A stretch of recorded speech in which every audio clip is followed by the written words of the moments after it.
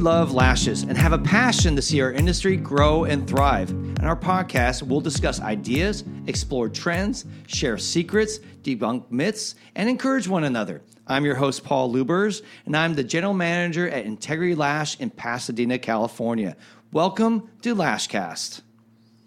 We have a great show for you today. As always, I'm surrounded by the tripartite crew of Christina Segura, Erica Ross, and Tusney Lubers. Hey. Hey, how are you all doing today? Excellent. Just dandy. Wonderful. Awesome. Hey, but I want to let you guys all know that we actually had our first feedback online. Very excited to share a little bit from the person whose Instagram got in touch with us. Her name is love_Nilu. So if you're on Instagram, you want to follow someone who's really cool, we love Nilu because she's the first person to basically get back to us and talk to us. And she actually was very excited. She was binge listening to our show while going to the airport and was in India, actually. We track where our listeners are. And right now, we actually have people in India listening to us. So we're very excited to see love_Nilu. So very, very cool there. By the way, what she asked, she gave us some feedback on not just the fact that she listens to our podcast, but she also, all right, Erica's on social media right now, and her phone just went off. I was posting you. Really awesome. Live right now, here we are. But anyhow, so she shared some feedback or asked some questions, like things we can talk about. One of them we're actually going to talk about today, but she basically went on to say she would love to see us talk more about wedding lashes, team building, pay structure, dealing with allergies, both client and employees. And then she says she shouted some more as she listens to us more. So thank you, love_Nilu. We love your name. I love Nilu. Yeah. It's so cute, isn't it? Very cool, Nilu. yeah. Anyhow, aside from that, anything you guys want to start talking about before we get into our first topic? Oh, yeah. I was thinking we had a really good meeting. What's a meeting? Like our meeting with us four? No. The first Wednesday of every month, we do a team meeting. And they've kind of morphed over the years, and it's actually become really fun. I love them. Versus lame and boring. We plan fun things for the staff this time because Easter is April 1st. April 1st. This will be probably played right after Easter, this episode. Right. So the theme of ours was like Easter eggs and, bunnies and a little bit of chocolate. So we did an Easter egg hunt, and it felt really fun because we got all those plastic eggs again. And we went to the bank and got those Susan B. Anthony coins. But, they've changed. I mean, they do have the Susan B. Anthony, but now they have a $1 coin with all the presidents on it. I was like, how did this happen? I didn't even know about it. So anyway, we put those $1 coins in the eggs, which is kind of fun. And then we also put dollar bills in there. And we some of them did get some candy. Yeah. And that was kind of fun. Everyone got a little Easter basket. I felt like a little kid again. Was it a fun little felt Easter basket with the grass at the bottom of it? And Christina hit someone. We're still finding eggs in our room. Oh, yes. I hit my roommate in the head with an egg by accident. I flung it at her, and it just socked her right in the head. She got to keep the $1 in that one. Yeah. So we even had the $20 golden egg, and then we had the booby prize egg. Yeah, the booby prize. I don't think we enforced. Somebody thought it was boobs, though. Thought it was The booby I think egg. it was Mimi, or something like that. The booby booby prize, yes. Well, the booby prize this year was you have to take out the garbage for 5 days. I feel kind of bad about that. I didn't even look for the golden eggs because of the chance that I'd either get $20 or to take out the trash for 5 days. $20 wasn't worth It the wasn't risk. worth it. I was like, no, I don't care about that $20. You know what's sad, though, is it's the new girl who got it. Yeah. know. Poor Tiffany, I know. Tiffany. Our newest staff member who's only been with us like a month is going to have to take out the garbage this week, all week long. And for Love Week, her person was on vacation, so she didn't even get presents. Do we want to talk about what Love Week was? Yeah, let's. Christina, it was your thing. So, So we went to a conference for, what was it? it was Serious Business. Yeah, 2 years ago. Business a couple years ago, and Mind Valley Academy, I think it's called. Vision, Mind Valley yeah. Academy. If you guys are interested in learning more and uplifting yourselves, he's got this great company, and he inspired us so much that they do this thing called Love Week around the week of Valentine's Day. And so you're a human, obviously, but you're also a secret angel to somebody else. So you are basically Secret Santa, but for love, for Valentine's Day. And Should be Secret Cupid. Secret Cupid, yeah. Yeah. That's cute, actually. Well, Yeah. so we Oh. were angels to humans, and poor Tiffany, her secret angel, was on vacation. Yeah, she went to Thailand, so We forgot about It's like that. Yeah. a low grade punking, you know. Yeah, It's like it's like hazing. it's like I think it was her second. Unintentionally. It was like her second week with us. And then now she's got the booby trap, and I she's got to know. take the trash out, and this is poor thing. Yeah, we're just abusing Tiffany. know. We love you, forgot Tiffany. the We're eggs- sorry. The cup ceremony too. But- Somebody tried to trade her for trash, and she wouldn't. So I was like, "Good girl, Tiff. All right. Keep it up." It was our test all along. But the Love Week was a cool idea, and that was something we want to do every week. And we hashtagged it. Every What year. was every year? I mean, every week, every year. Vision's hashtag is hashtag Spread Love Week. Okay. So it's just being part of that, and it's like a movement where they're trying to get a lot of people to do it. So their whole company does it for the week, and then we did it just 3 days or 4 days. 4 days, because yeah. our staff is only on. Overlapping for 4 And so days. Yeah. it was fun. It was fun coming to work and preparing little goodies for your person. And it was also really fun to get little goodies and kind of fun to figure out who was. Try to guess who your was angel your- was. I know for me it was fun because I had Mimi, and everyone knows in our salon that Mimi loves food. So I just got her food. I just got her cool, and I found Tao helped me when I was at the Chinese market. Actually, it was a Korean market. We now Yeah. learned. Well, I was there to find. I FaceTimed her and walked down the food aisle, FaceTiming to find the food that Mimi likes. Oh, that's cute. She And likes Tao those little was rice crackers. yeah. So she was going, not that one. Go over. Oh, that one. Get And so those chocolate macadamia nuts. yeah, it was so funny because I'm sure people were walking by going, what's this white guy doing here? Trying to FaceTime someone to find the right food for Mimi. So anyhow, I love the idea, and it's hopefully something that will just become a tradition in our salon. And I think other salons should really look at it. So I think if they probably just look up hashtag Spread Love Week, you'll see examples of what people are doing. It's something that's not just the salons. It's actually just for any business or company. And it doesn't have to be purchased items. It Yeah. was a lot of the girls, like when Tessini's angel made her a picture of mushrooms because Tessini loves mushrooms. Yeah. And so it's just like nice thoughts or Really I don't know. sweet thing. Yeah. She made Ash was my little angel, and she made little drawings that I loved. You know, it's so sweet to be thinking about somebody else and like be focused on what it is that would delight their heart. You know. Yeah. And I think that's another idea Vishen said is having a board where everyone kind of puts their dreams and ambitions and their hopes and stuff like that. It's a chance just to see Their what goals. their goals and stuff. And that's where you, as Love Week, you could go and look for ideas that could either inspire, encourage, or make happen if it doesn't probably cost a lot of money. But just little things like that so you really can personalize the touch. So it has actually real meaning. Anyhow, that was a cool idea and something that highly encourage other salons to do and go after is a fun way to encourage each other. You know, it's kind of like. Shaking all sorts of noises today. Well, you know what I was thinking? It reminded me of like in junior high. I don't know if you guys had this, but like we had balloon grams or something like that, and like you could pay like 50 cents or $1 to have a message sent to your friend, and for Valentine's Day or St. Patrick's Day or something like that, and you know it would be like Friday at the end of the day, and some teenager would walk into the classroom with a bouquet of balloons, and you'd all get excited because you're like, oh, did somebody get one for me? And you know, and then when you didn't, and I you're know. just like, wow. Someone would get 5 and you wouldn't get any ever. Right. We had candy grams. Yeah, candy grams. That's what they were, candy Candy grams, right? So I guess it kind of like taps in, like, okay, we also did this for Valentine's Day. Like, Juju gave everybody like Valentine's, like Star Wars Valentine's. Wars. Yeah, I was like, oh my gosh, was she the was, best. and then she put like little goodies in the envelope. She put like a glow stick thing. Yeah. Loren had just started, and she gave everybody. No, it was Christmas. I'm sorry. Yeah. When she gave everybody a shot and Oh, a yeah. little shot of coffee. No, as that well. was Bailey because she gave Oh, us Bailey's. Bailey's. Yeah. I'm Bailey's, sorry. You're right. yes. It was. Bailey's and a little Starbucks double shot. That was awesome. Yeah. It's cute. just like those little things. It's like Basically, being a we're little saying we kid. just like presents. give us presents. You want to know the way to our heart? Just Yes. bring us presents. Send us Actually, presents. I think yeah. that's the way to anybody's heart. Like we always get questions of how do we boost morale and how do Yeah. we get our staff to be more engaged. We So bribe do them. stuff like this. Like it Yeah, makes it so bribe much them. more exciting. It does make it more Yeah. fun, you know. I think that's the thing. Yeah. It's like we have a team and we like to work with each other and we celebrate those good things. You know, it feels good to get prizes. And we're so- going to give a shout out again to Vision for another idea since we're on this topic. Another thing that we do, we have a secret society that's in charge of creating engagement and fun in the salon. We don't call them anything more than the secret society.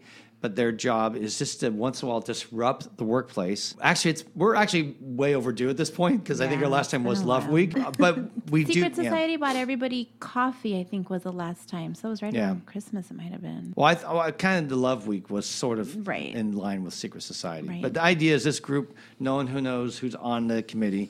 And the committee basically, once we try to twice a month, we'll do something that will disrupt the workplace. Because, working every day, doing the same thing every day, in and out, kind of we call chopping the wood, carrying the water. But basically doing that every day can get mundane. So you need little things, little fun things, which is why I think the gifts is such a cool idea when people come up with gifts, come up with ways to make the place fun. I know Love did something, what did Love did? That was really cool. Love is one of our gals that works there. Yeah. That's her name. Yeah, it's her name. But Love did something that was really fun for the team, but she kind of disrupted with her own little idea. Oh, she did the time capsules. Mm-hmm. The time capsule, yeah. During the holiday, she came with this idea of us all, actually it was New Year's, but coming up with something, a little sheet she came up with and asked questions, and people just answer those questions, things from what you hope for and so forth, what you want to see happen the next year. She had these little boxes, and everyone decorated and put the piece of paper in the box, and we put it, I think it's up on our shelf somewhere. Yeah. Mm-hmm. And next year, or in January, we'll open it up and we'll see, what we wrote and see how many of us achieve goals and dreams and all that type of stuff. So that was a self-created by one of our team members, which was super cool. And that's the type of stuff that I think really what the Secret Society is also trying to do. It's just trying to come up with fun ways to disrupt. And it's even better when not just the Secret Society does it, but the team. That's why we were so excited for Love to do that. So just so people know, if you're interested in finding out more things, it's called mindvalley.com. And the tagline is Live Extraordinary. So Mind Valley is creating a global school that delivers transformational education for all ages. Thanks, Chris. That's really cool. Yeah, we're huge fans. 3 years we've been going to Serious Business. Easily, Vishen was the best speaker. I like his accent. Do you want to talk a little bit about a Serious Business? Yeah, why don't we jump over to that, and then we'll get into our first topic. But Vishen, real quick, I highly recommend follow him. He has social media, but at least go to his website and check him out. Spell that? Vishen. Awesome. Christine on top of it there. But yeah, it was really helpful. And I actually was when he was the one that wrapped up the whole conference. But I was like, this guy, when I read his bio, it sounded like it was going to be this some feel-goodism. Like, he's just going to make you all feel happy. And I was like, okay, I don't get really motivated by people who just say a lot of fluff. I want, really practical things that I can go out and do when I'm done hearing a speaker. Meat and potatoes.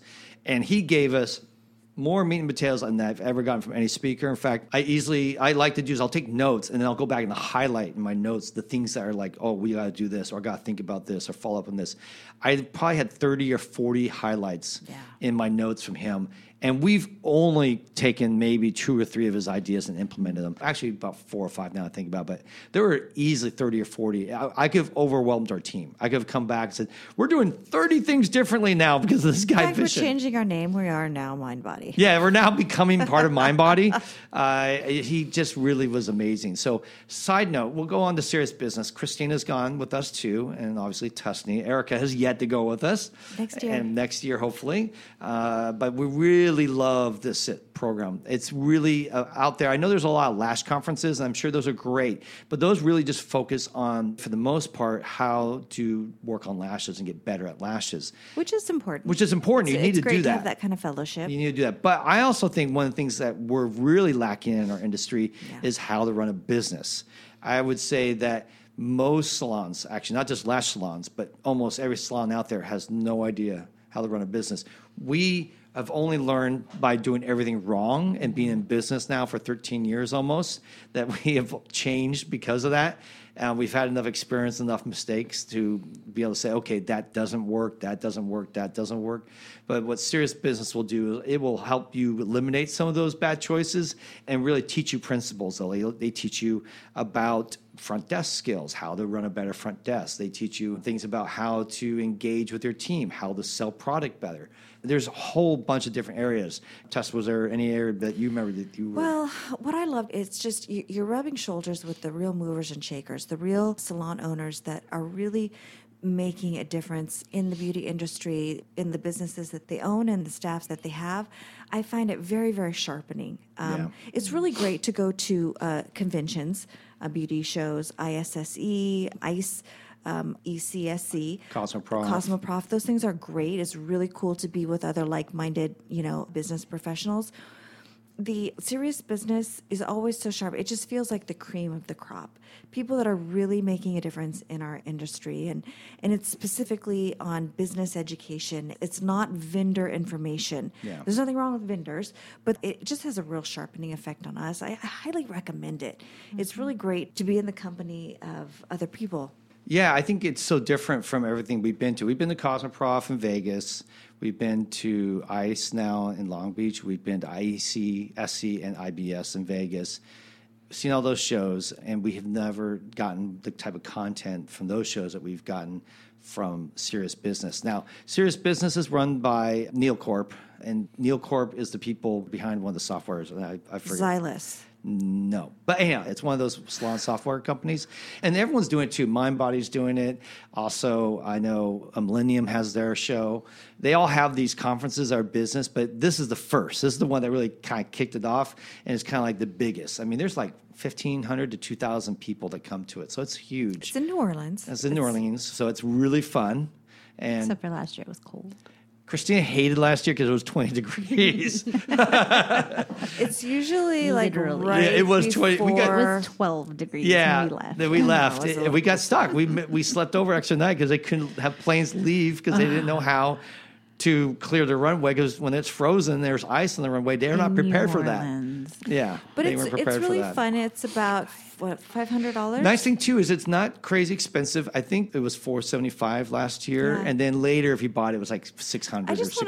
wanted to say the speakers are always top notch. There's just such good information. If Yeah. you're somebody who likes education, likes to go to conventions, put it down on your calendar for next year. Well, It's going to be also, late if you're January. just spinning your wheels in a salon, I think, and you're like, what do I do next? Because there isn't really any help out there unless you're on something like strategies. There's nothing out there that really helps you or motivates you. Or Sharpens you. There's no group.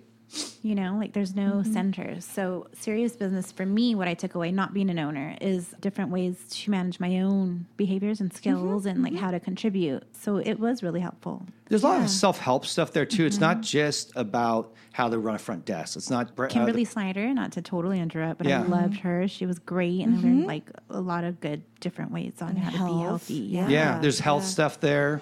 I think one of the things that's really great about it is because, we're kind of in our little subculture with lashes.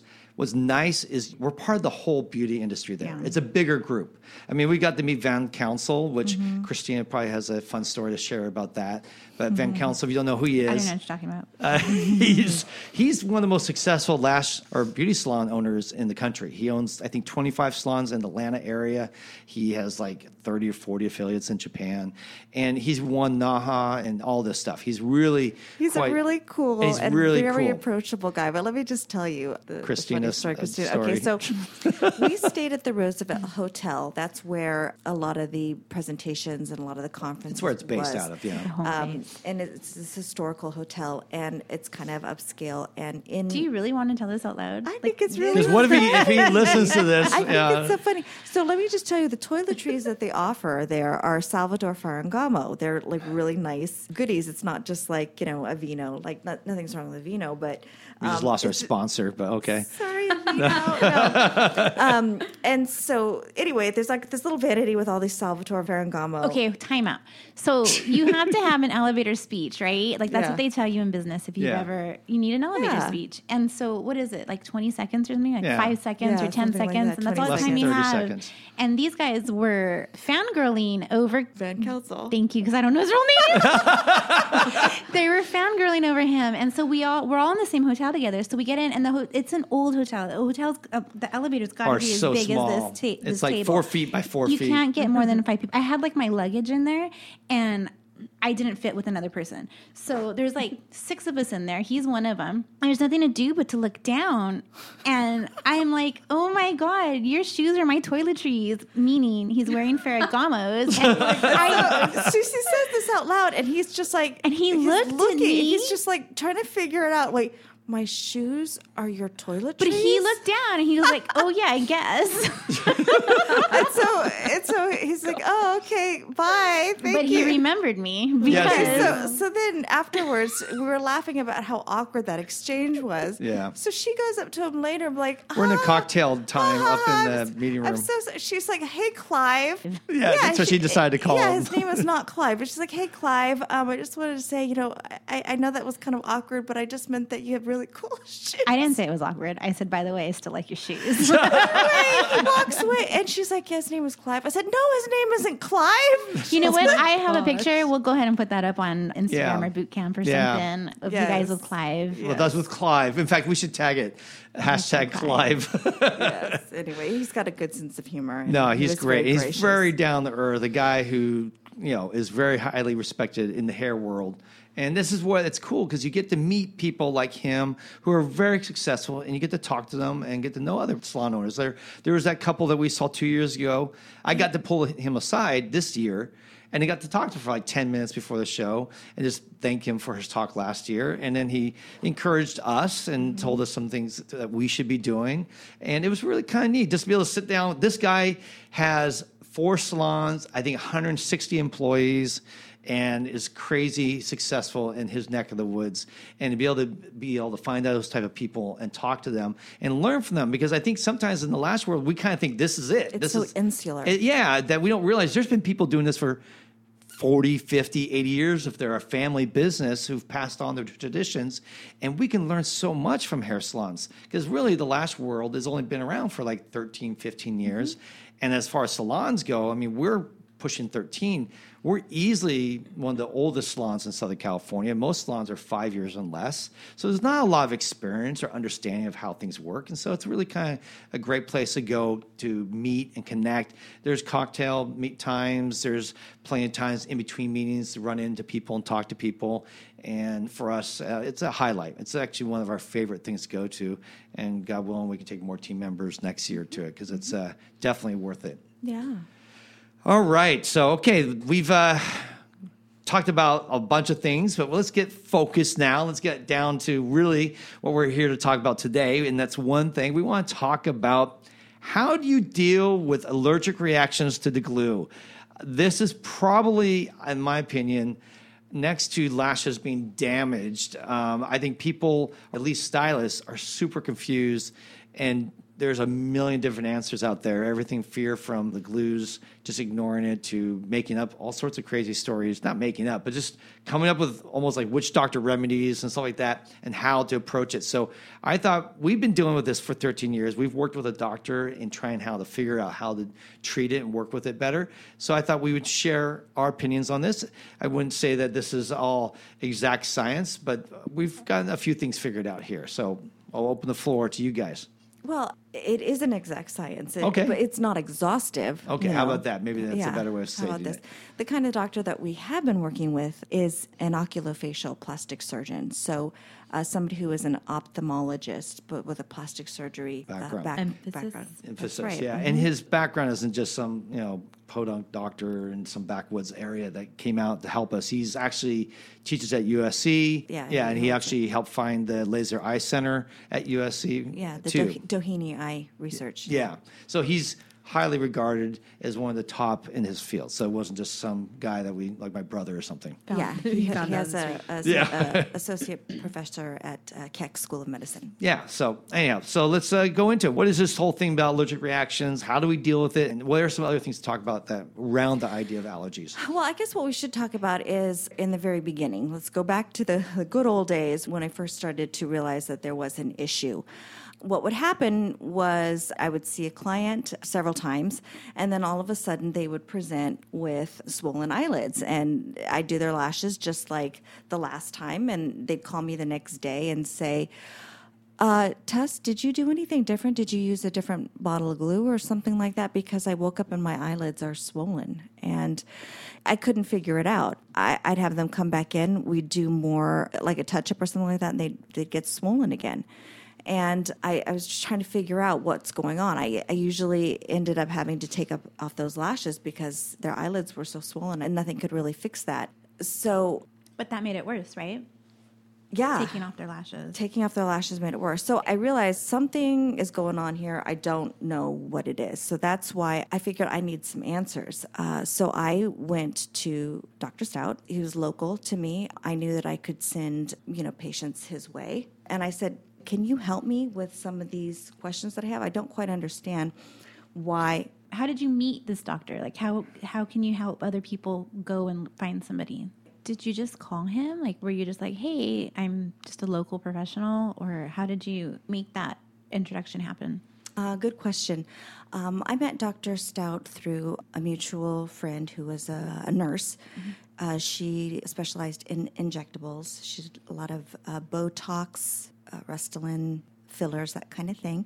She worked for him, and she worked for a couple other places, and we were talking just about referring and things like that. And she says, oh, you should meet the doctor that I'm working for. He can be a good referral source for you, a good source of information. My motto is always take the meeting. Mm-hmm. If there's an opportunity to meet somebody, go for it. You never know how that interaction can benefit you in the future. Mm-hmm. And so I met him. I learned basically what things were his expertise so that I could have a place that I could refer people for his specific expertise. And I realized that, he could probably help me with some of the things, the unknowns that I didn't know. He was specifically a doctor of the eye area, and I knew he could be a good resource for me. So I asked him, I said, hey, I'm having some trouble with these specific things. Every now and then I will get a client who will present with swelling and irritation 24 hours after the application. And we kind of figured out what it was and what was happening. And from that, I was able to tailor what our response should be for new clients coming in and how to mitigate an allergic reaction when somebody's going through it. Basically, I wanted to know anything that's going to send our clients to the doctor is something that we as lash professionals need to work on, because that's something that's completely out of our control. But we need to know what's a common occurrence so that we can guide our clients when they have that reaction. We need to know approximately how many people it's going to happen to, and we need to give them a plan of action so that they're not just up a creek, and that we can direct them, because we're the ones that kind of got them into the situation. Because you always need to deal with client expectations. That's right. And the problem we were finding, and I see it still on Instagram, people are losing clients left and right because they have reactions, mm-hmm. and they share that, and they go, my client just had an allergic reaction, and she quit lashes, and I just don't know what to do. I don't know how to help them. I've tried all these different things, and it's not. As a professional, if you're giving somebody a service, you have to tell them everything about that procedure, including the possible risks. If you have done that, you've done your job. You need to tell them what is a possibility for them, good and bad. And then you give them that information so that they can decide, is this something that they want to undergo? That's a good point. But a lot of people, all of us, we all went to training, and it's a 2-day course. You're one and done, and there is nobody to go back and refer to. So I think it is a good idea to find a local medical person, because really right now, no pun intended, but it's a blind leading the blind. And it's just people on our lash groups that we are on Facebook or whatever, and it's like, I don't know what to do. And we literally, I shouldn't say we were laughing, but we were kind of laughing the other day, because it was like somebody said, oh, well, have them take Benadryl and then have them, do Pepto-Bismol. Like, we were like, what does Pepto-Bismol have to do with anything? But it's just, nobody knows. They drink the glue. Besides, calm their anxiety, upset stomach. Yeah. Anxiousness over the glue, I guess. Right. It's just nobody knows where to go. That's right. You need to have a medical professional that's on your side, somebody that you can refer to in times that you get into trouble. For example, in the case of, let's say somebody has irritation in their eye, and it's right after your service. Basically, you need to have a formula for how to handle that in case it's something that becomes out of your control or out of your scope of expertise. You need to have somebody that's on your side that you can refer to that can help you, because we need to mitigate any factors that would cause people to have to go to the doctor, and for us to be like, oh, I don't know what that is, that's grossly irresponsible for our part. It's comforting to have somebody on your side that can be like, I can help you. I know what's going on, and I can help your patient. patient. And it the shouldn't client. just be someone that you can just refer a number and they can call on office hours, because we've had instances where things have happened outside office hours, and we can call Dr. Stout. We actually have a cell number. You need to develop that trust. I don't think most doctors right off are going to give you their private line, but eventually you need to build that trust. And if you become a referral source for them, they will. One time we came in on a Sunday, if you remember, we did a client on a Sunday, and we got a fleck or speck of the glue that you were going to remove, and the lashes came off, got under her eye, and it was just so tiny. Oh, let me explain this story. Yeah, Can I but explain? yeah, go ahead and explain it. It wasn't on a Sunday, but it was after hours. It was like a Saturday night or a Sunday or something like that. It was like 8 p.m. Crazy I remember hours, yeah. because this was a very high-powered Yeah. client. And she tells me, I need to be out of here by 8 p.m. because I have a conference call with the head of Studio X, head of Studio Z. And I was like, oh, okay, all right. So halfway during the service, she says, Tessany, there's something in my eye. So I stop the service and I rinse. And she's like, nope, I still feel it. And I rinse again. And I'm sure you guys have had this situation where it is not going away, whatever it is. And I have usually, after multiple rinsings, something finally does get dislodged, but this wasn't. And I began to think, holy cow, she's got to leave here. She's got a meeting, at 8 p.m. and there's a problem. I can't even finish the service. What do I do? The only thing at that time I could think of was call Dr. Stout because I didn't know what to do. So I called. Thank God he picked up the phone, and I said, listen, I've got a very high-powered client. She's got a meeting. Can you help me out? I don't know what's going on with her eye. He says, I haven't left the office yet. Send her on over. Anyway, needless to say, she canceled her meeting, but she went over there, and he called me back later, and he says it was a little bit of glue that got stuck in the eye, and I had to It get got it out. lodged in the lid, right? Yeah, and I said, And well, it was a flake too, not the glue droplet. that's or right. something like I that, said, but- Dr. Stout, Dry piece. Yeah. what sorry. could I have done differently? He says, well, Tessany, you really couldn't have done anything. In fact, you did exactly the right thing. I said, why? He's like, well, because what happened was that little fleck of dried glue, basically it got stuck underneath the eyelid. And what happens is the tissues around that began to swell, so it held it in place, and it didn't dislodge. And so every time she blinked, it was scratching over her eye. And there was no way you could dislodge it because the tissues had swollen. So in that case, what you have to do is you have to pop the lid inside out. You have to make a visual inspection, and you have to remove it. Now, when you're saying pop the lid, it's like when we were little kids and you like flipped your lid upside down and it looked like bubble gum on that eyeball. So gross. That's right. That's what we do. That's right. Yep. He said he had to look at the eye in a slit lamp. It's high-powered It's a magnifier. high-powered magnification that shines the light in one specific area of the eye, so you can see where that little glue thing had made a mark on her lid. And then because of that, he knew that there was something in it. So he taught me basically how to pop that lid, how to make that visual inspection so that you can dislodge it. And I came back and taught it to the rest of the staff. Yeah. So I if they're, remember I had to do it on a client once, and she had the same thing. it's perfect now because now you know if can after see you've it. rinsed a couple times and something's not dislodging, you can say what we're going to do now is I'm going to pop the lid. And also tell them not to put any pressure on their lid because they're just scratching it more. That's right. So once you pop it and you can visually inspect the inside of that lid and you know that there's nothing in there, then you know that you can even send them home even if they say that they still feel something because you've made that visual inspection. You know that there's nothing in that lid. Maybe we can put a video. That's why I just online wrote on how that to- down. Yeah, Yeah. it's actually really easy to do, but you're intimidated because you're like, I feel like this is going against all anatomy. That's right. But it's easy, and it doesn't feel because we did it to each other because Yeah. we needed to feel what it felt like, which I thought was a really great idea. And when we did it to each other, I was like, oh, I was scared, at first, but no, like the client, it doesn't cause really any discomfort to the client. It looks weird, And it's but they don't see that. It's scarier to us than it is to them. Exactly. And the video will look scary too, I'm sure. yeah, the cool thing about it is that it gives you just the confidence as a professional, knowing that you have a remedy for when they're saying there's something in my eye and you've rinsed it a couple of times and they're still complaining of something in it. It's just a great tool to have. I guess, but the bottom line about that is that we learn that through having this relationship with a vendor, basically, that can help educate you. And so the long and short of it is that talking to Dr. Stout about the allergy is what really helped us to come up with a game plan on how to deal with that. To that, though, how do you, I mean, for girls, people, stylists out there who aren't experienced yet, or even know when, we're watching these posts and it's like, I don't know, like, and is it breached? Are they breaching their hair? Like, how does somebody determine what an allergy is? Is this an allergy? Is it not? I mean, I know, but do you want to speak to that? Define what an allergy is right now. That'd be a good. Okay. Or also, I tread lightly, because there's also like a whole group of people, which I once responded to somebody's question. It was actually the Pepto-Bismol thread. And I was like, hey, this is what it looks like.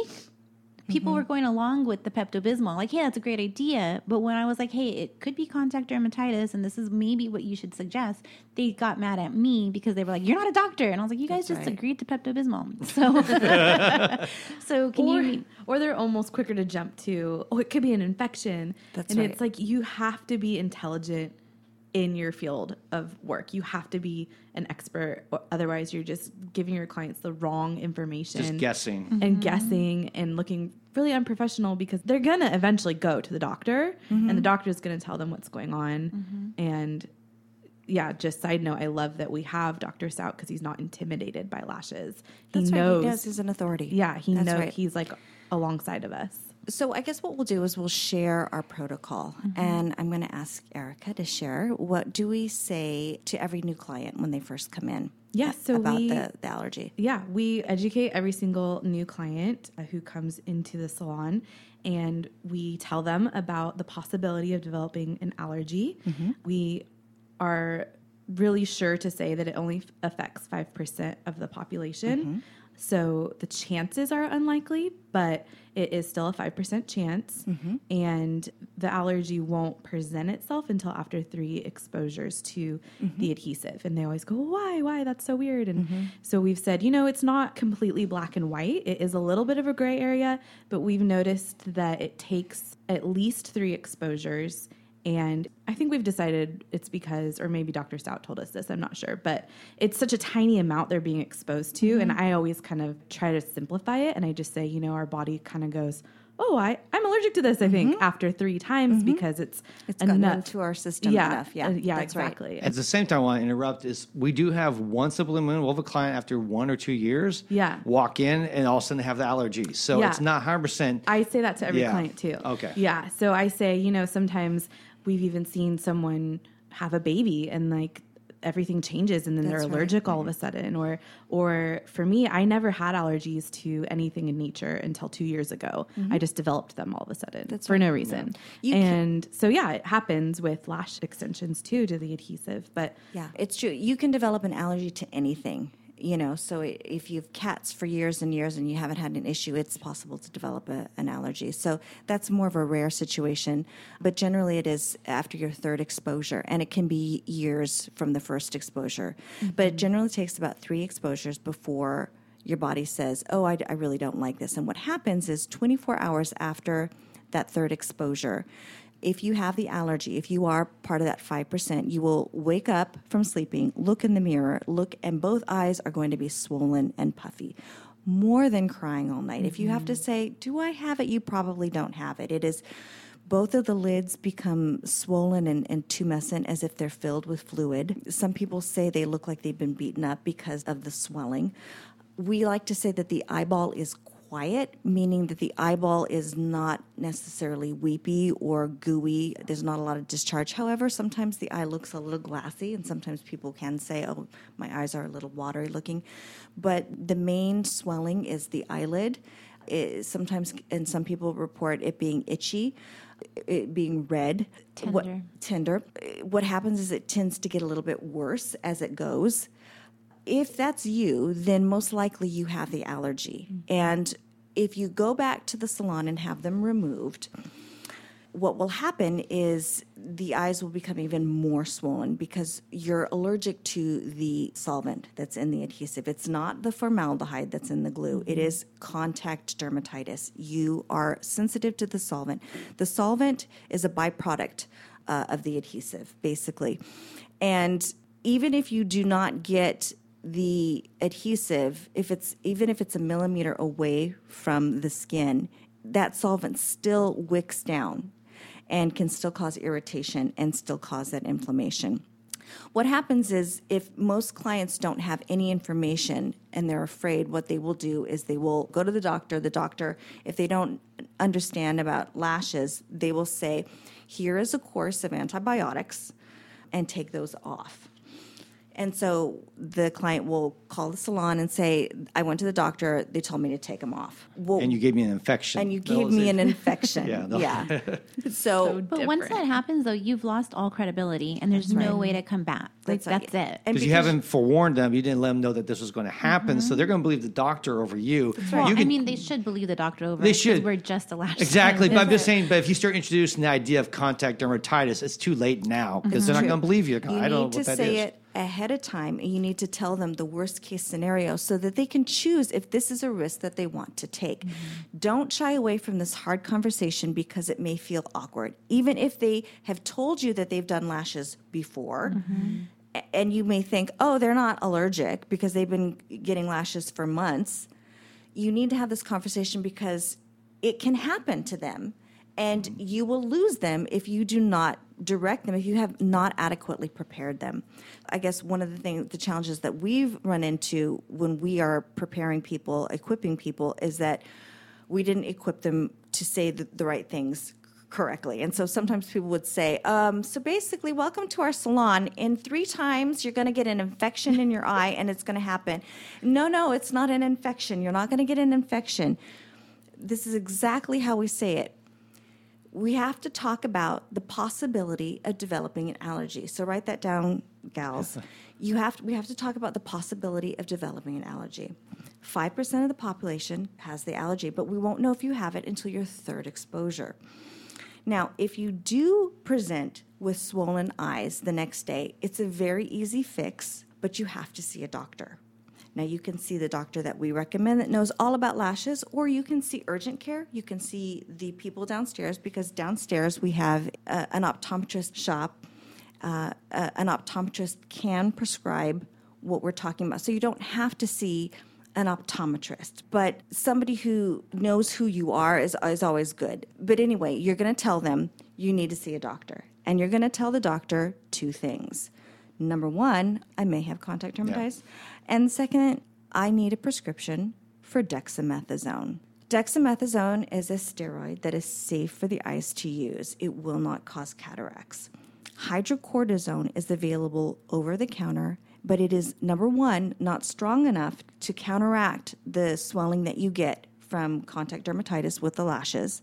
And number 2, over time, it will cause cataracts on the eye. It is not safe to use. So not only are you giving them a medication that will not take that swelling down, but it can cause problems in the long run. It's just not right for them. Will Benadryl help? Benadryl will not prevent contact dermatitis from happening. Okay. Benadryl is an antihistamine. It will give antihistamines in their system, but it will not prevent contact dermatitis. Contact dermatitis is happening because they are allergic to the product that you're putting on the skin. You need to protect the skin. So you're taking an oral antihistamine, it will not have any impact. So do I have to stop getting lashes? You do not have to stop getting lashes. This is how you're going to proceed if you have that allergy.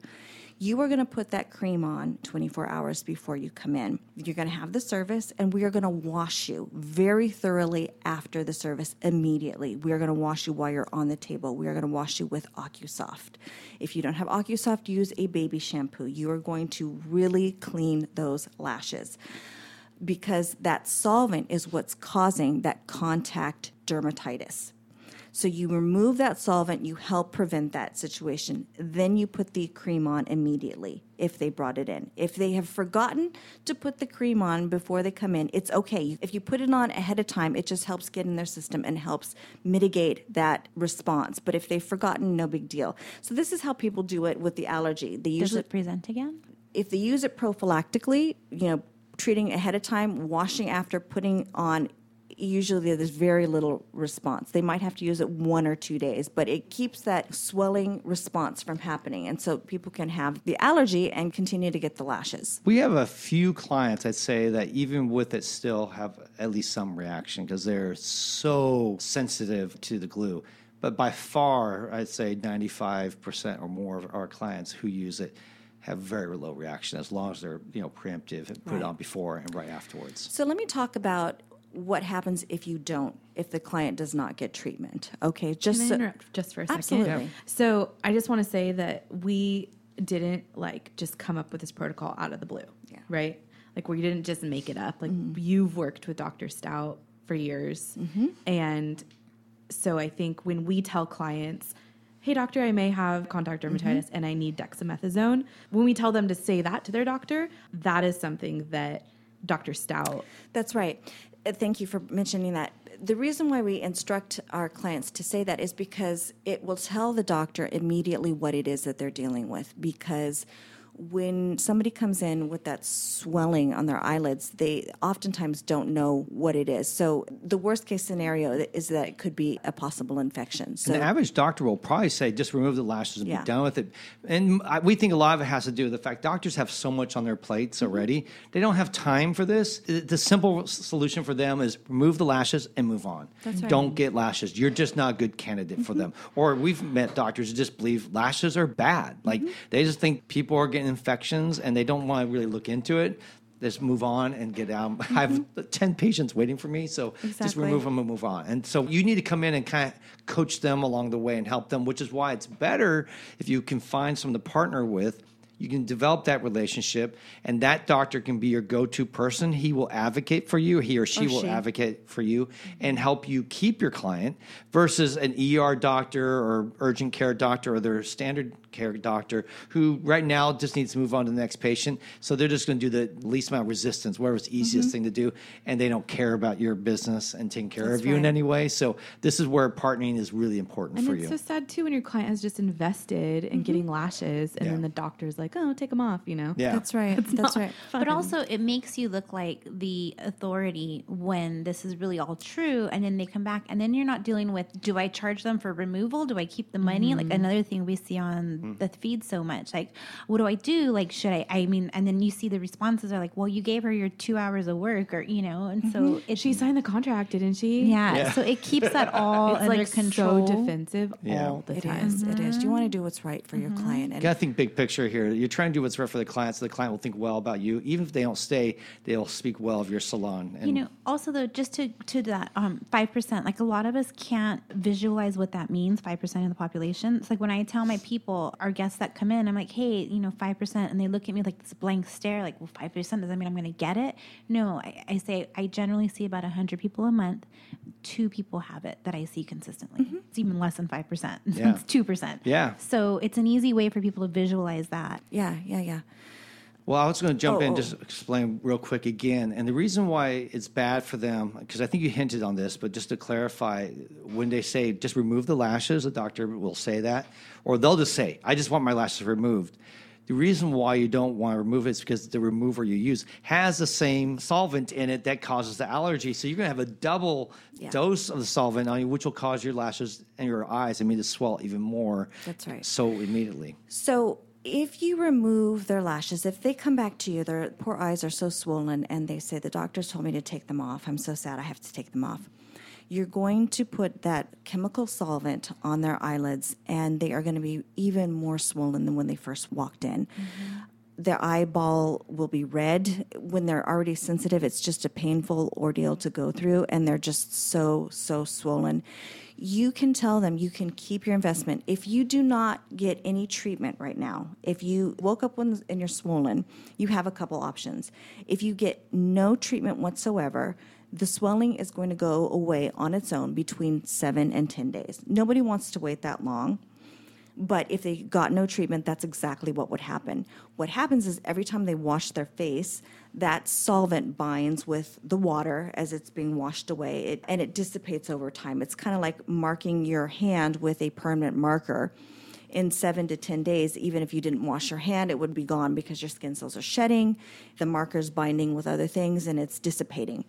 In the same way, the solvent from the glue will be dissipating, and slowly over time, between 7 and 10 days, all the swelling will dissipate and you will look normal. Okay. However, with another exposure to the adhesive, it will start all over again. So sometimes people have, on their own be like, oh, it's a little itchy, I don't know what's going on. And then it got better, and then they come back and get their service again, and it's swollen again.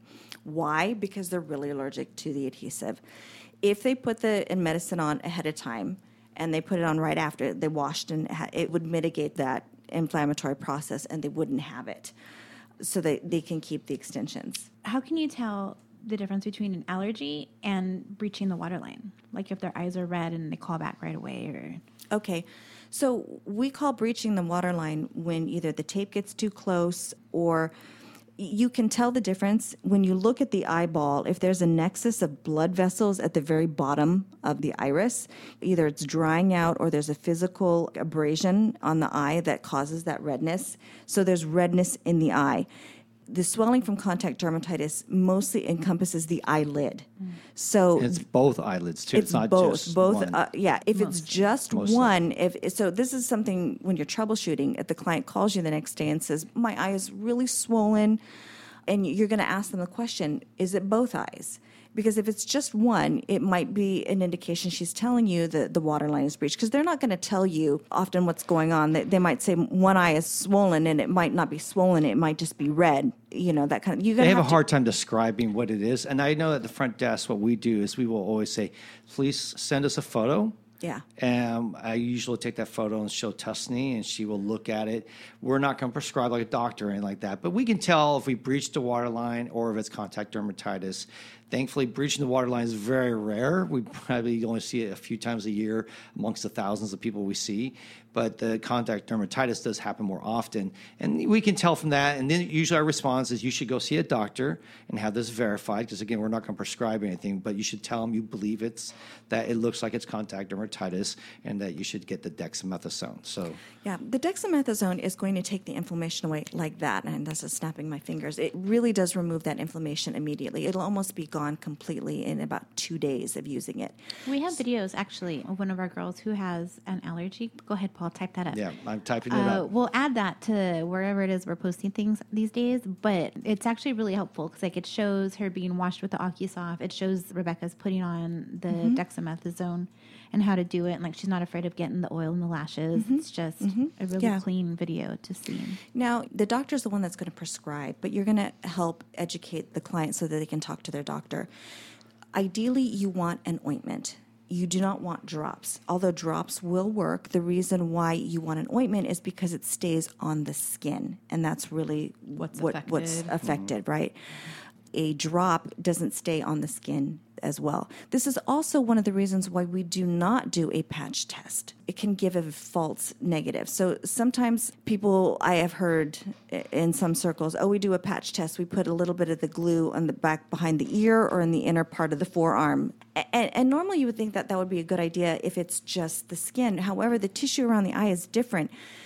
If you do a patch test behind the ear or on the arm and they don't have a dermatitic reaction and the client is actually allergic, you may give them a false sense of security because they're not going to present on the arm or behind the ear, but as soon as it gets on the eye, it will, because the tissue is different. So doing a patch test on the skin that's not connected to the eye is not particularly helpful. And you'd have to do it more than once. That's right. You have to come back a few times. You have to do it a few times. That's right. And that's another reason why you should always wash the lashes immediately after, because that 5% of the population could really benefit from having the skin being flushed, not sitting and stewing and brewing in that solvent. So if somebody tells me during the service that they're actually itchy, it's a warning flag for me, because it might be that they're so allergic, their body is telling you right now they're already having. If you can see by the end of the service and the swelling or tumescence in the eyelid, and where you can actually see a dermatitic reaction occurring on the client, you need to say something. Don't let the client walk out and just be like, hope it gets better. La-di-da-di-da. No, you have to say, it looks like your lid is swelling a little bit. The fact that you told me that you were itching a little bit causes me to wonder if you aren't allergic. So let me just go over the protocol one more time. If you are allergic, you're going to know tomorrow morning. And I actually see a little bit of swelling in your eye right now, and I'm a little concerned that it's itching for you. So what I'm going to suggest that you do, Miss Jones, is go downstairs to the place that we refer to as Diamond Optometry. I'll give them a shout out. They're on Lake Avenue in the same building that we are. They're very familiar with what this is. Go downstairs right now. Tell them you just had your lashes done. and you can already see some of that swelling, tell them, I think that you possibly have that allergy, and they'll prescribe it. The thing is that an eye doctor will not prescribe any topical preparation or any antibiotic or any preparation. It's not an antibiotic, by the way. It's not, but Yeah. anything, like if you have pink eye or anything like that, they're not going to prescribe something if they haven't seen you. If you call it in, they won't do it. You have to come in. Even if you say, listen, I have a history of doing this every time I do this. Yeah, they're going to see it. They need They evidence. have to see it. You can't. Because we have clients who'll call, well, I want to get it before I come in. And I say, you can try me. I think there are some doctors that will prescribe. They shouldn't.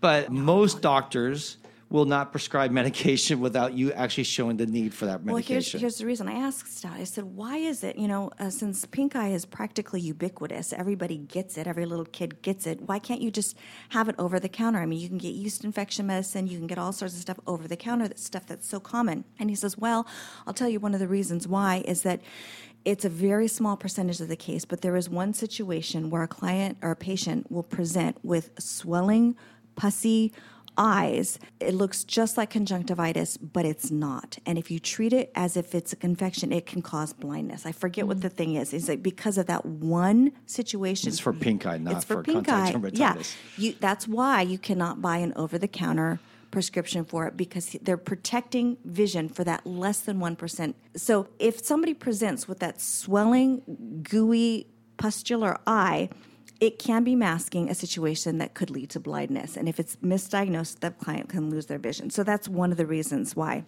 And in general, for all prescriptions, with they just want eye situation, they want so safe. They're not going to give it to you ahead of time. You have to be presenting with the symptoms. But does contact dermatitis, will that present like 2 weeks after your appointment? That's a very good question, Chris. And the answer is no. It is 24 hours. So that's why the timing of this is really important. So when you're trying to troubleshoot with your client, that's part of the question that you're trying to figure out. If they said, I got my lashes done about 2 weeks ago, and I woke up this morning and my eyes are so swollen, and if it's been 2 weeks, it's too long. It's not you. You're going to still suggest, I think that you should go see the doctor, but that it's really not connected to the lashes. Yeah, it's not like the glue reactivates. That's right. Or whatever. That's People think it does. Well, and part of it is when they're in the shower and they're like, oh, I opened my eyes and they were burning, just like you said, and now they're all red. And you're like, it's because you need to wash your lashes That's better. right. It's all the soap and skin and oils that get stuck in there. I did want to quickly go back to itchiness Yeah. during the appointment because my eyes itch every time I get my lashes done.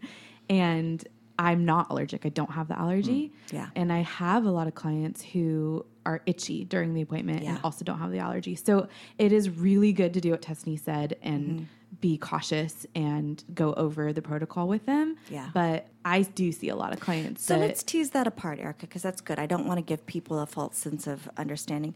When I said if they're itchy, it's like a lot of people will complain that they're itchy during the service. And I think that has to do with because we go down to the base. That's I think if you go 1 millimeter off the lid, like most people do, you're not going to have that same itchiness. But because we get so close to skin, you can feel it. That's and it right. can And we be also irritating. go to the very inner corner. That's and right. a lot of other lash places skip the inner corner. That's right. Usually that's where I itch the most and clients itch the most is when you're working in the inner corner. That's right. And it tickles the lash line and it feels itchy. It does feel itchy. Or the tape kind of tickles That's it right. too.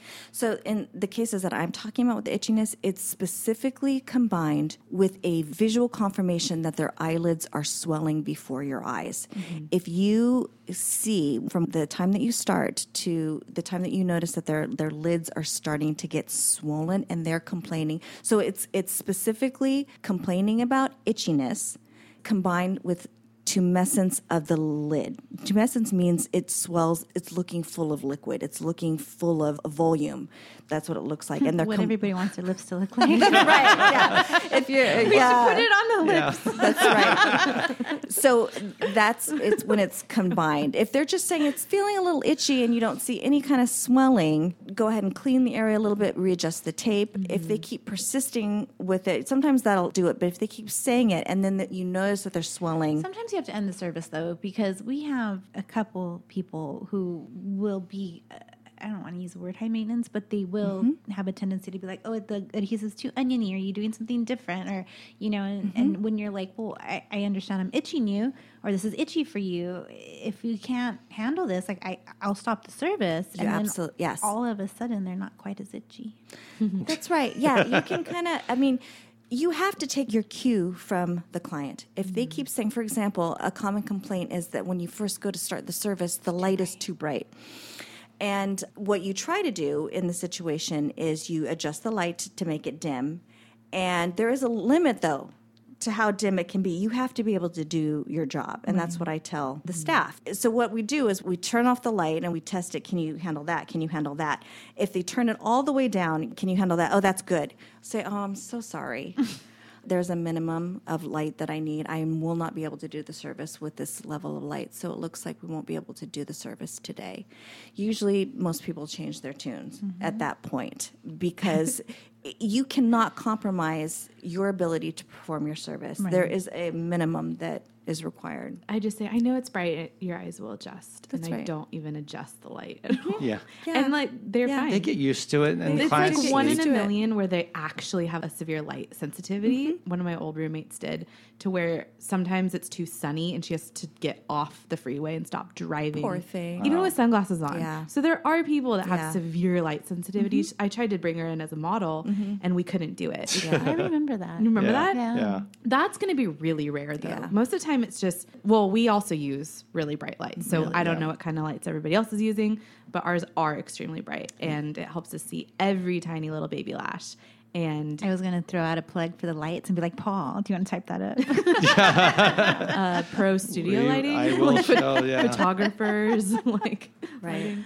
Well, I'll jump in and say one thing while you get ready for your next statement. I want to say one of the keys that's so important here that's going to help you as a stylist to grow your business is you're going to build trust. If you know what you're talking about, you've done your research, you prepared and met a doctor and have him on your payroll, so to speak, as a referral source, your guest, their trust in you is going to go up. We really, in the end, when we're in business, we're trading in trust. They give you money because they trust you. The moment that trust is gone, that client is gone. So the first real exchange that's happening there is trust. So you're going to gain a whole lot more credibility in the room when you sit down with them, even if they've had lashes for years. And some of them come, I don't need this. I've been doing lashes for years. And you say, slow down. Just give me a second. I'm going to explain some things. And then that one person the next day has that reaction. And they know they're in good hands. Because, wow, I've been getting lashes forever, but she warned me that some people still have the allergy even after years. And I know what this is. And I'm going to call them. I may be a little concerned, but the front desk is going to tell them. We train our front desk how to talk about it, how to encourage them. We will text them. We've made a pre-made text. Here's where you can go. We give them a referral to the optometrist downstairs, to Dr. Stout, and we also say you can go to your own doctor if you want, but this is what you should tell them. The two things that Tusney said, that you have contact dermatitis and that you need the prescription for dexamethasone. You do all that, you have that all set up ahead of time before they walk in through the door, you're going to have a client for life. And they're going to also tell their friends that I'm with the most knowledgeable lash person I've ever met. And they're going to tell their friends, and this is going to be another one of those ways that you really raise the bar and become the best in your field. That's right.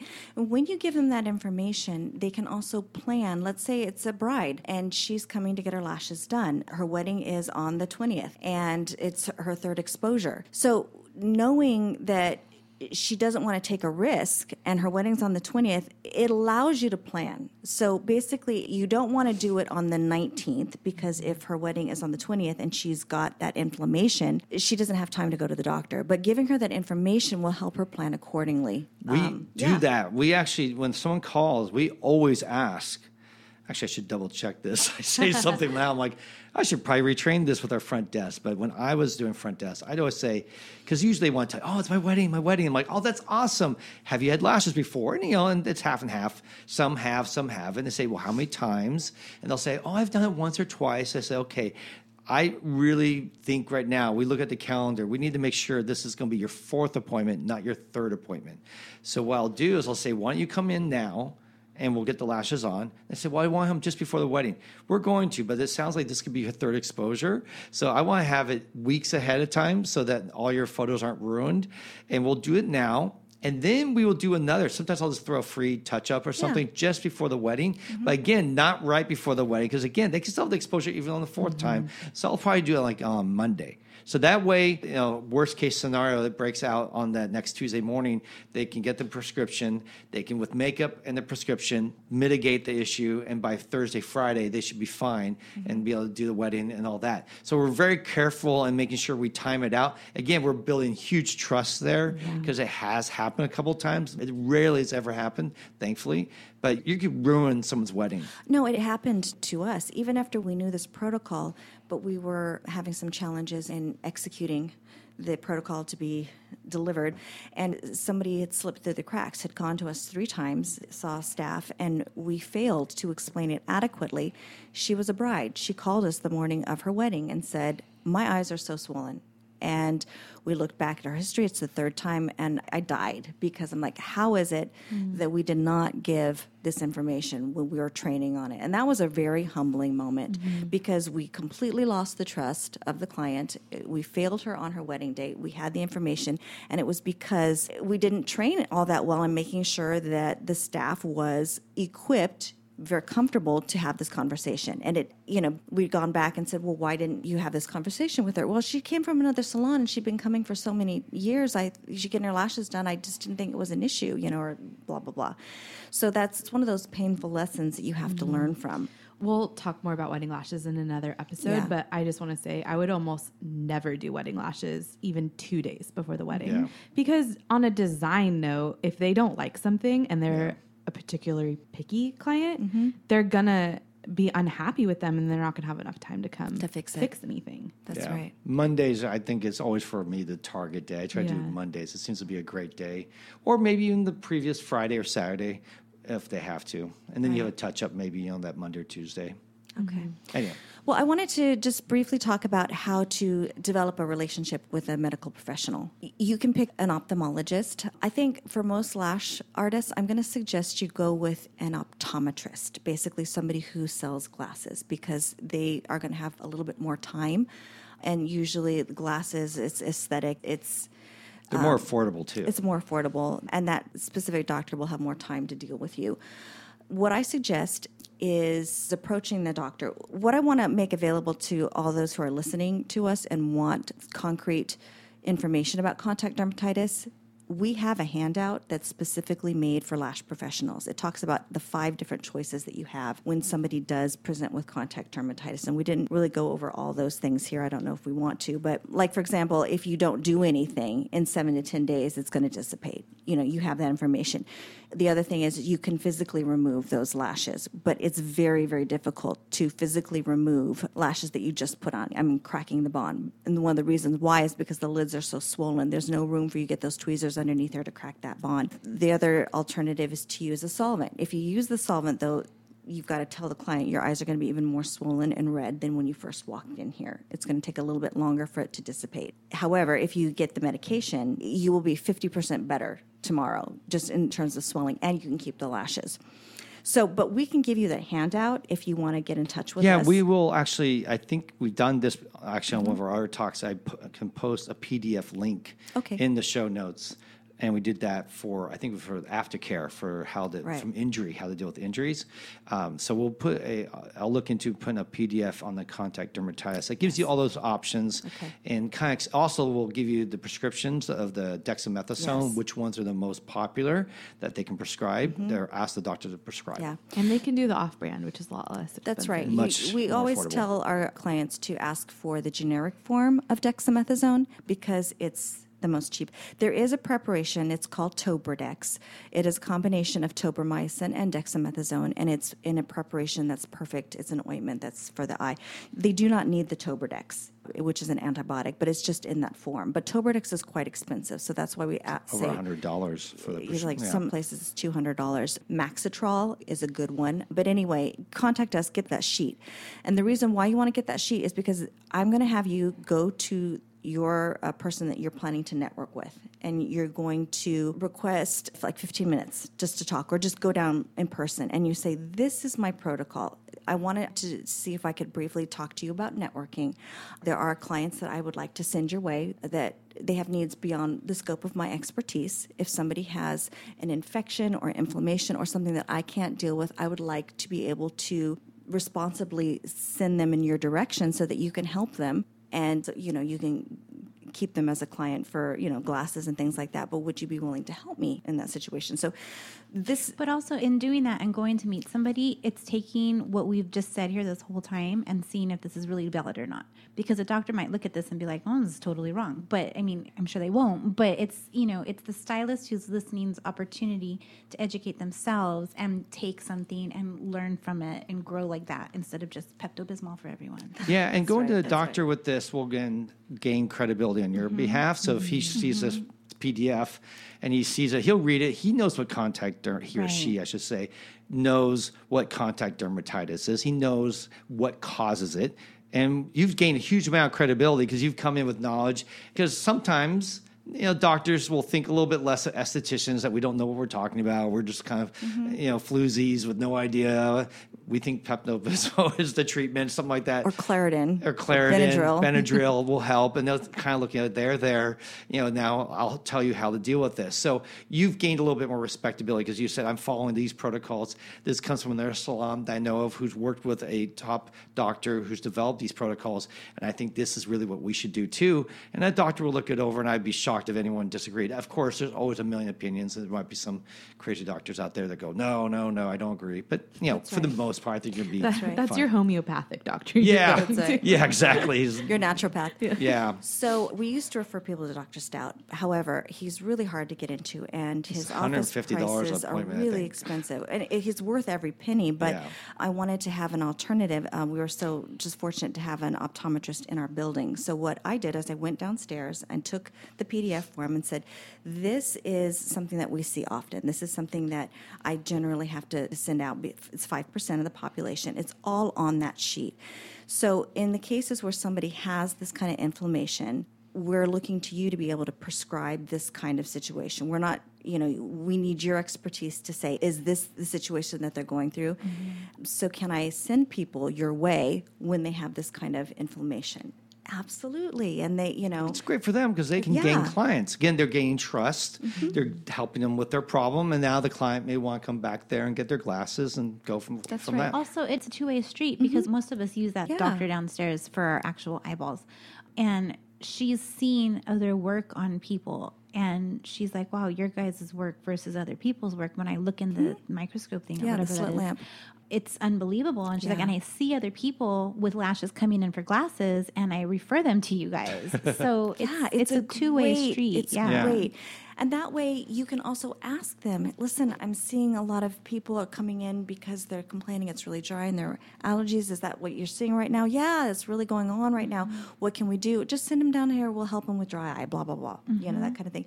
But it establishes you as a professional and helps you with your networking skills.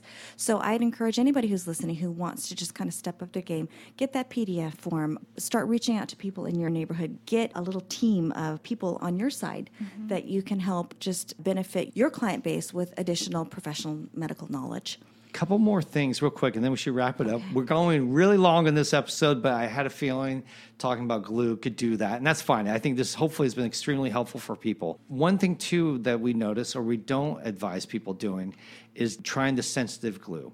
Because some people will call and go, I'm allergic to glue. That's right. And I like to use the sensitive glue. Yeah. Should they? Well, here's the thing. If they use a sensitive glue, they might have less of a dermatitic reaction. However, a sensitive glue will not prevent them from having that reaction. Okay? So if they are allergic, they are still going to have a reaction to the sensitive glue. It may not be as strong, but the sensitive glue also means that it's not going to bond as well. So you're not going to have weaker glue, it's a weaker glue. So the connection is not going to be as strong. It means that they might possibly have to come back a little bit sooner.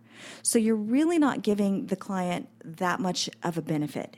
They're not going to last as long. They're going to have to come in sooner. They're still going to have that response. Yeah, I think, too, the way I look at it is like, we're not going to lower our prices for you. Yeah. Like, most of our clients go 3 to 5 weeks.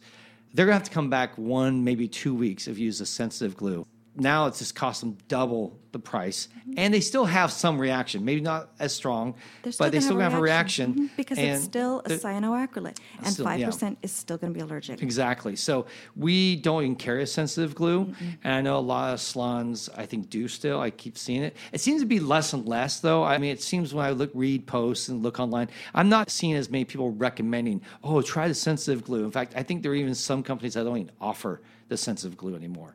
So as a solution for that, because I think they realize that people still have the allergy anyway. Yeah. But we don't at all suggest that you should do it. You're basically charging a lot more money for horrible results and still a minor breakout at least. If you want to help mitigate this immediately, there's one thing that you can do just right away, and that's washing the lashes before the client gets off the table. You're not supposed to get your lashes wet, I thought. We talked about that in another episode. Well, yeah, I know. But there's still a lot of people that say that. If you want to help, removing that solvent is wonderful. It can be a game changer. Washing them twice before you get off the table will help dissipate some of that solvent, which is causing that reaction. So cleaning their lashes right there is something that you can do today that will help. Yeah. And then the last thing I thought we should talk about, and then we'll wrap this up, was being sensitive to the glue. Like we see a lot of staff. I know Erica, when she first started, had this issue with just, her nose would run. Is that an allergy? What is going on with that? Or maybe you want to describe, Erica, first, what happened when you... Yeah, I self-diagnosed myself, basically, that I had occupational rhinitis, which is just that my sinuses were sensitive and my nose was like a leaky faucet. I'd have to stuff tissues up my nose. And so for me specifically, I think it was twofold because we also use acetone like we've talked about in the room, and I didn't have a lid on it. So I think I got used to being exposed to the glue.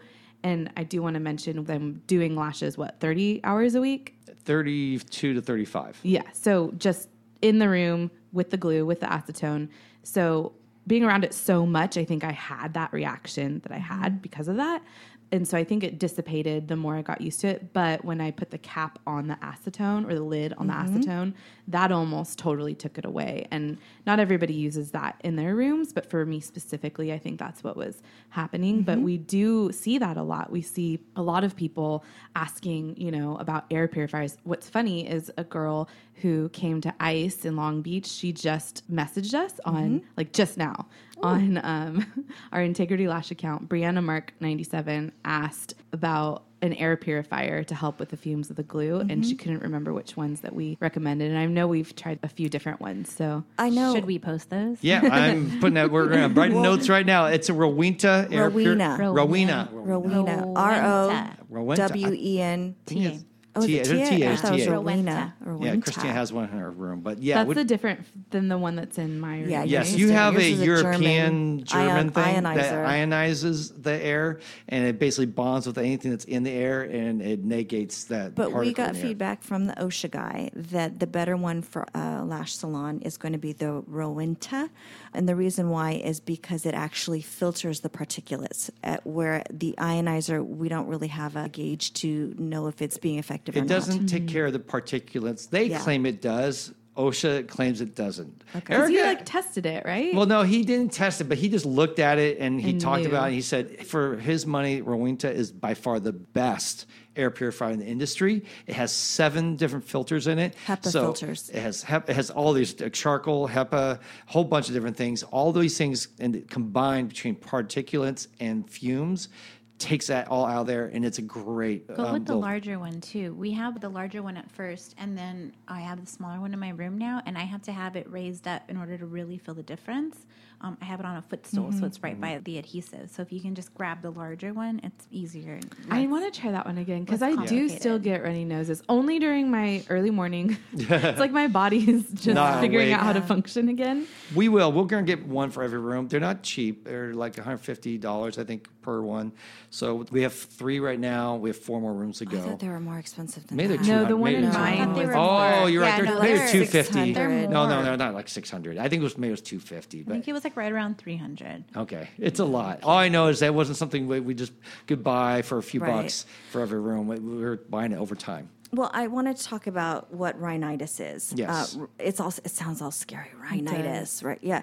It's like cold symptoms, runny nose. That's what it is. Rhinitis. It's a Does it runny cause nose. anything bad happen after time? Because I know that some people are afraid of long-term effects. Is it cause cancer or something like that?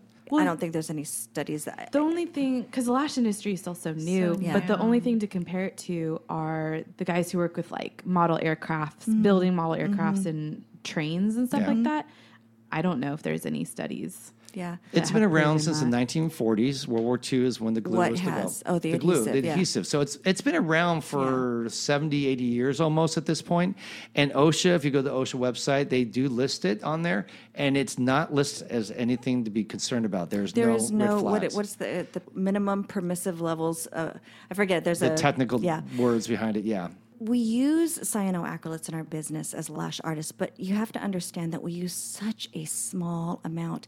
There are industries that use cyanoacrylates in major applications like flooring, like machine parts, that it's constantly being pumped in. We use the smallest amount, which is like one drop at a drop. time. Yeah. It's such a safe material that OSHA does not have a minimum exposure concern over it. it. It is irritating for some people, but there's nothing to be concerned health-wise. And OSHA came in and we had an inspection and they checked our air quality and he said it was nominal. There's nothing. He says it's unmeasurable. It's so small, it's not even worth even bothering to measure. We actually have in Christina's room a little app I have on my phone. Fumo or Yeah, something. And it basically allows me to check the air quality in Christina's room just as a standard practice. It's called Foobot. Foobot, and it has an app, and I get little warnings. Usually, it's late at night when Cole's cleaning the room with chemicals. It pings. It'll say, "Oh, the air quality just dropped in the room." Well, also though, when I have the humidifier on, it tells you, right? Like it lets you know. It can ping, and because also it's- acetone right next to it. If you It's open measuring the the acetone next to it. particulate in the air And the fumes. VOCs. Yeah, the it does volatile both. organic compounds. Thank you. Yeah. That awesome words there. But yeah, it's really useful. So if you really want to check the quality of the air quality in your room, Foobot is a great little tool that we have. I guess I'll put that on our post too. Type that up, Paul. Type that up. Thank you. And that's another tool that you can have to check. It's really not necessary. OSHA he looked at that and says you're really overkill at this point. If we're going to go into that, I mean, we can also talk about how he said that the masks that we're all using and everybody's going back and forth for, they're not really effective at all, like the medical masks. Yeah, the Yeah. particulate masks specifically. The ones he said that do work are the carbon filter masks. Those do help remove the fumes. 'Cause we're not dealing with particulates with the glue. We're dealing with fumes. So he said that, yes, using one of those masks that has a charcoal lining, that helps eliminate that. But it has to be 100% sealed, too. Can't have little cracks here and there, because even a little bit, the fumes just leak right in. Yes, if you go to a show and you see people on the floor doing it, they just have like a little loop mask, Yeah. like a nail salon mask. That mask can help with some particulate, but it doesn't form a tight seal. seal around the mouth. And that's the key that we You learned have when we painter's had masks the, that they have, those painter's ones yeah. that really go around your face. But those medical masks are really great for when you have a particularly Sick client? pungent guest. And somebody, I mean, oh my God, life hack. I wish I had this for our class that we did. Life hack 101. Lemongrass. I put a couple of drops of lemongrass on the base of it. And so I was breathing fresh the whole Whose time. idea was that? I don't know. It was like such a culmination. We were all in the back, and I was like, "What am I going to do?" And we were talking about it because it was You, me, or love? it was like Group a clear consensus. problem It when the was. guest walked in, and me not to put it, but it was a real problem. And so we were like, "Oh my gosh, what am I going to do? How am I going to get through this thing?" When we're that close, it's Like different. if somebody has a very, very strong perfume or a very particular personal smell. We've had clients that have been on certain medications that smell of sulfur, that kind of thing, and it's a medication that they're taking, but you can really smell it. If somebody has a very strong, I don't want to say odor, but a fragrance that it's hard to work with, you got to figure out some kind of strategy so that you can get through the whole appointment and be Yeah. professional.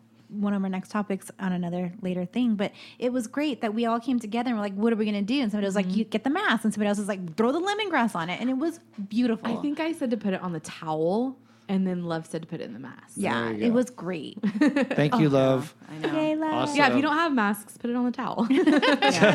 Or just put it across the head. So we had somebody on our staff that's allergic to the adhesive. We actually think that it's not just the adhesive, but it's also the quats. She's the allergic to quaternarium quartz. She definitely ammonium is allergic to compounds. quartz. She's Yeah. allergic to both quartz and the glue, which really makes it difficult to work in our salon. In trying to come to a solution for her, because she's a lash artist, we consulted OSHA. What kind of mask or breathing apparatus can we have for her? So we actually got one of those industrial gas masks, the kind that you see in like cartoons. apocalyptic, Yes. world-ended gas mask. If we get her permission, we can put it up on the. We can. I was just about to type that too. I was I thinking, have a picture. Yeah. So when we were talking to OSHA about this, we really got a good lesson on the effectiveness. And what we learned is that the seal, the mouth and nose, has to be completely intact and unbroken for it to be effective. Yeah, and there's a whole protocol, and we should probably bring that up another time. But it'd be interesting because we're about to get it back, and we're going to test it with loops inside the mask. Yeah. But the idea is the mask, you have to have the person fitted for the mask, and then you actually go to a doctor and have it prescribed that she's fit for a mask. It's a little hard to breathe through. So the doctor wants to make sure that their lungs are strong enough, that they're not going to have breathing difficulties. So we sent her to a doctor and had her examined to make sure that a mask was appropriate for her. And then really the final test for us is because the mask works, it seals completely. But now the problem is she can't see using the loops outside of the mask. So now we're going to try to get the loops inside the mask and have them specially made to do that. So it's an ongoing project. And she's severely, like, to the point where her whole face breaks out around her mouth, around her eyes, her Her nose. skin bleeds. Her Her hands. her bleed. Yeah, hands. everything. She's hypersensitive. I mean, our current solution is not have her do lashes, by the way. She's doing facials in our She's salon. so good at facials, by the way. If you guys are in the Pasadena area, call us for a facial. Yeah, she's great. She's taken it up, loves it, has been doing good work. We're still hoping to salvage and get lashes in her life back if we can. Call us for lashes too. We would love our listeners to come in for Yeah, lashes. definitely. That's If you're in our stylist, we'd love to have you come in. In fact, I'll just say this. If you're in our area, we'll give you a break. We're normally $300 for a new set. But if you come in, we'll give you $100 off just to come in and try us. We'd love to connect.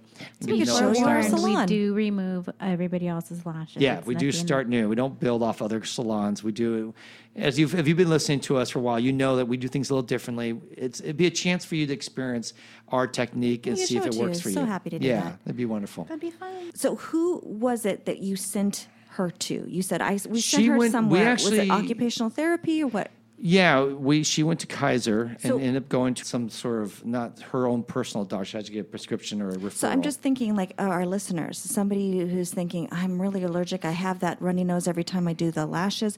Maybe I should get fitted. So help walk them through. Yeah, the idea would what they be to do. go to your doctor and say, I need to be fitted. I want to try and see if a mask works for me. If you work for yourself and you put the mask on, you like it, you can probably just do it. But if you have employees, you need to make sure that you kind of go the extra mile for them to really protect them. So you want to send them to the doctor. You'd ask your general practitioner for a referral to an occupational therapist where they, take care of people who have work injuries and that type of stuff. And they'll just put the mask on you and test your breathing. It's really quick. It's very simple. There's not a lot to it. And make sure it works. And then if you're good, they can actually also fit you. If you bring it, some places they'll actually test it. I think it's like almost like this big bucket over you, and they'll put a smell in there, and they'll put your mask on. And if you can smell it through the mask, that means you have a leak somewhere. And if you don't smell anything, you're like, no, everything seems the same. Then they know there's no leak and that your mask is actually working effectively. It's like those hearing tests that you have when you're a kid. You're like, raise your hand if you hear the beep. Yeah, they put basically put a poison in there to see if you die from it. Anthrax. Let's put anthrax in there and see what happens. No, it's like a scent, and if you smell lavender or something, like, oh, I smell it. Okay, we got to find that leak because your mask isn't fitted correctly. Yeah. But they don't all do that. Some, like her doctor, wouldn't do that. He said, I will only test you to make sure you're okay for a mask. I'm not going to fit you for a mask. So it's hit and miss. A lot of times when you work in construction or some big time chemical plants, they're going to actually have to, by law, do that. And they actually have doctors all set up for that. Yeah. We're not really in that same camp. So we're not as... We're kind of going way above and beyond, but it's just Yeah. to make sure that we're doing things right. Yeah.